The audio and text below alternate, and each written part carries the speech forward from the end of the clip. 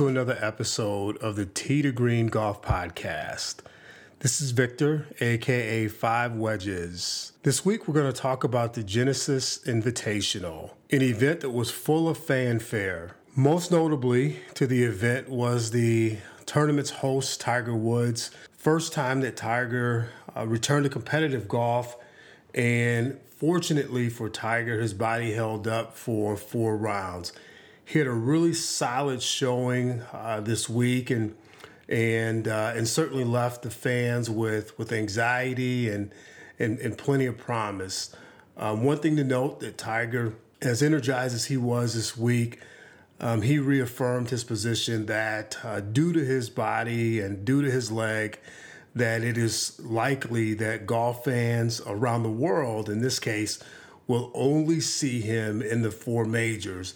And as we know, Tiger played 3 majors last year, and it appears that his goal for golf season 2023 is to make sure that he gets all 4 of those majors in. So the Genesis Invitational concludes the West Coast swing, and it was certainly a profitable performance, not just from financially, but certainly from a performance standpoint for Jon Rahm. And we'll talk a little bit about Jon as we get further into the podcast. As I mentioned, this is the conclusion of the West Coast swing. And from this point, the golfers will make their way across the country and anchor themselves to the state of Florida, where the Honda Classic will start this upcoming week. I believe it's February 23rd, 24th, 25th, and the 26th. As the West Coast swing concluded, the tournament was host to 8 of the top 25 in the official world golf ranking, and they certainly played to their ranking this week. There was plenty of good golf from Friday through Sunday. The tournament won by Jon Rahm, a really exciting and battlefield final round on Sunday, where he and Max Homa were really going back and forth. Uncharacteristically, we saw a little bit of slippage on the back 9 from Jon, and Max at one point obtained control of the tournament, and then Jon really kind of took control back on 14 with a very, very long birdie putt and really held steady through 18. He had threw a dart in at the par 3 16th that gave him another birdie and effectively sealed the deal for him. And so Jon has proven over the last 5 months that he is really on a trend, and he is on one right now. The victory today was his 5th out of his last 9 starts, and I believe it concludes 3 wins on this West Coast swing. So again, Jon is someone that we talked about during the previous episode as one to watch out for in 2023.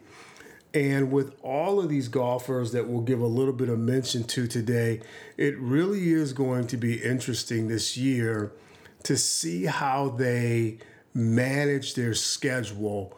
One of the things that will hopefully entice and inspire them this year is that the FedEx Cup playoffs is no longer the top 125, it's the top 75. Jon has put himself in a really good place. He leads the FedEx Cup standings at the end of today, but what does the rest of the year look like?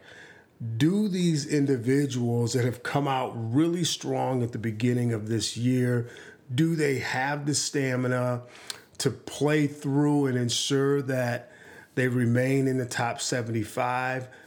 What does their strategy look like? Do they work themselves through the first 5 months and then measure their position relative to the remaining tournaments for the year? We know we have elevated tournaments that are non-majors. We also know that we have majors, and those 2 categories of tournaments hold weight as it relates to FedEx Cup points and ultimately FedEx Cup standings. And so it's going to be really, really interesting to see how golfers manage this new environment, working themselves to the FedEx Cup playoffs. In addition to Jon, I mentioned that we had we had representation from the top 25, and I mentioned that we had 8 golfers from that group in this tournament.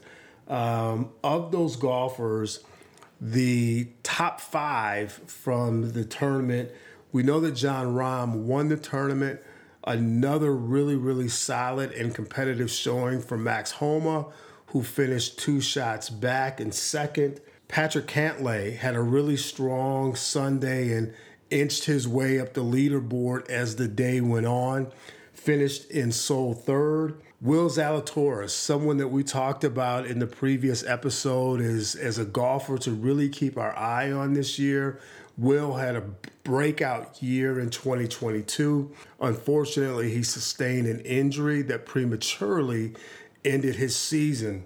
Coming off of correction and therapy, Will has gotten himself really back into a nice rhythm, and he went on a tear today. I believe at one point on the front, Will had 5 or 6 birdies, carried that momentum into the back, and solidified himself as a solo 4th place finisher. Additionally, we saw Keith Mitchell. Keith himself had a really solid West Coast swing. He finished in a solo 5th. 2 other golfers to note that had a really, really solid Sunday and finished in the top 10, Colin Morikawa and Sahith Theegala. I gave shout out to Sahith early in the previous episode and really think that Sahith is someone that we want to keep our eyes on as 2023 rolls out. Based on his performance closing out calendar year 2022 and what we're seeing this year, I fully expect that we'll be talking about Sahith this year and see him finish in the top 30 and easily position himself for the FedEx Cup playoffs, which he found himself in last year. Additional golfers to note, and really excited to bring this name to this episode, is Jason Day. Arguably one of the more competitive golfers from a spirit standpoint on the PGA Tour. Jason has been battling injuries, specifically back injuries, for a number of seasons. Appears to have his back in a good place right now. Saw his game come back. He really had a strong Sunday and closed at 9 under.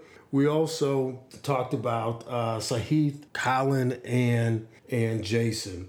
So a really, really solid and competitive day today from a number of golfers. Sets us up for a promising spring season, something that will lead into the summer and ultimately to the FedEx Cup playoffs.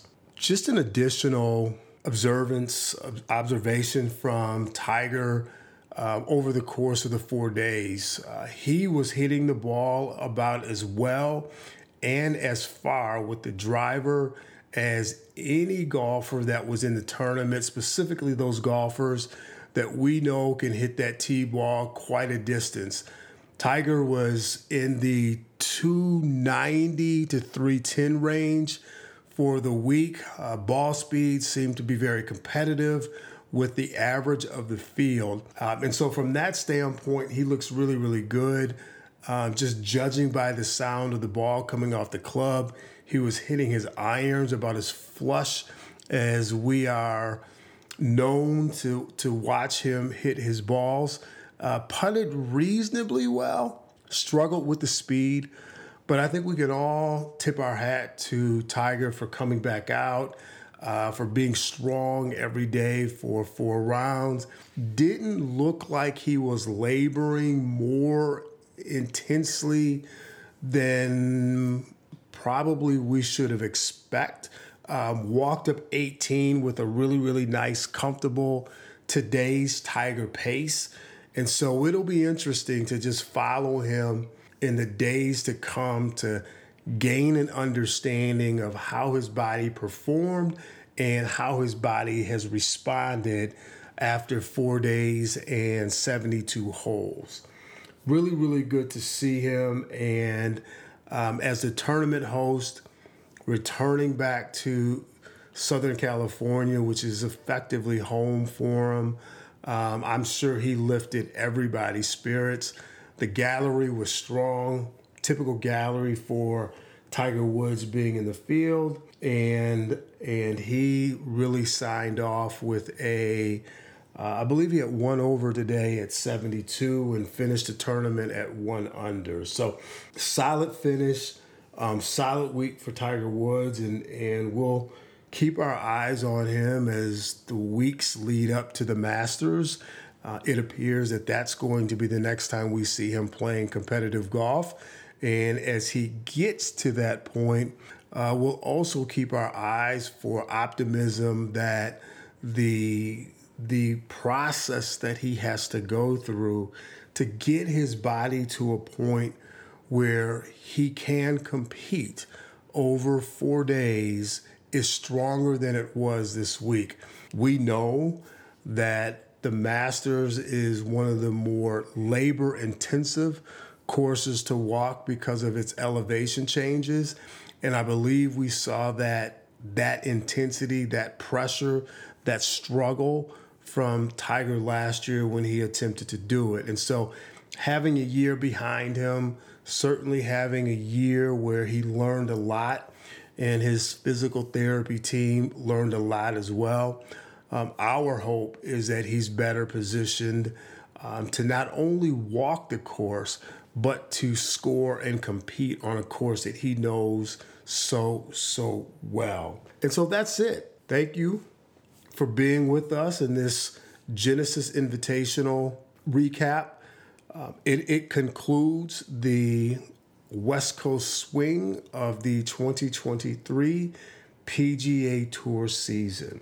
In closing, want to make sure that I give recognition and share that this episode receives production support from Dominic Fiore of the Digital Arts Recording Department at the University of St. Francis. And as we always say, hit it straight from tee to green. We are out.